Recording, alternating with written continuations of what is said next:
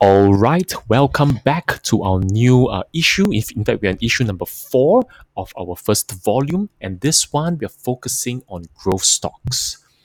Okay, and now that the Fed has already made its announcements of a rate hike only in 2023 by dotting that particular plot that it uses. Basically, that's an estimate, right? The market has already responded to the Fed's position. What most news networks have reported or recorded are that stock markets have fallen across the board. What these news networks are probably doing is taking the small reactions of initial knee jerks as the trajectory that will happen next. But that narrative is not only incorrect, it is misleading investors to take the wrong turn. While that may be true initially, the market, especially the tech and growth stocks that still have a strong growth trajectory, these are the ones that will continue to rise even through 2023 and beyond. And these are the ones that have the legs to continue running. But be mindful of the borrowings and watch the price earnings and price sales ratios of these growth stocks accordingly. Some of them are priced with an overly optimistic outlook, and these will suffer a quick trim in the next downturn or with a bout of bad news. Now, here's why, or rather, what's happening. Okay, to what the Fed is announcing. The Fed is simply aligning itself to market expectations. The market feels that the Fed will be lying to itself and everybody else if it does not hike the interest rate.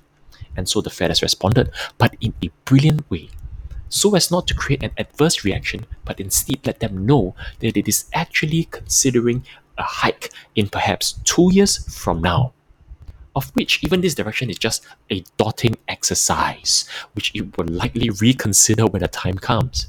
The markets are all muted of late, and this is because the Fed has not given any direction for it to run towards.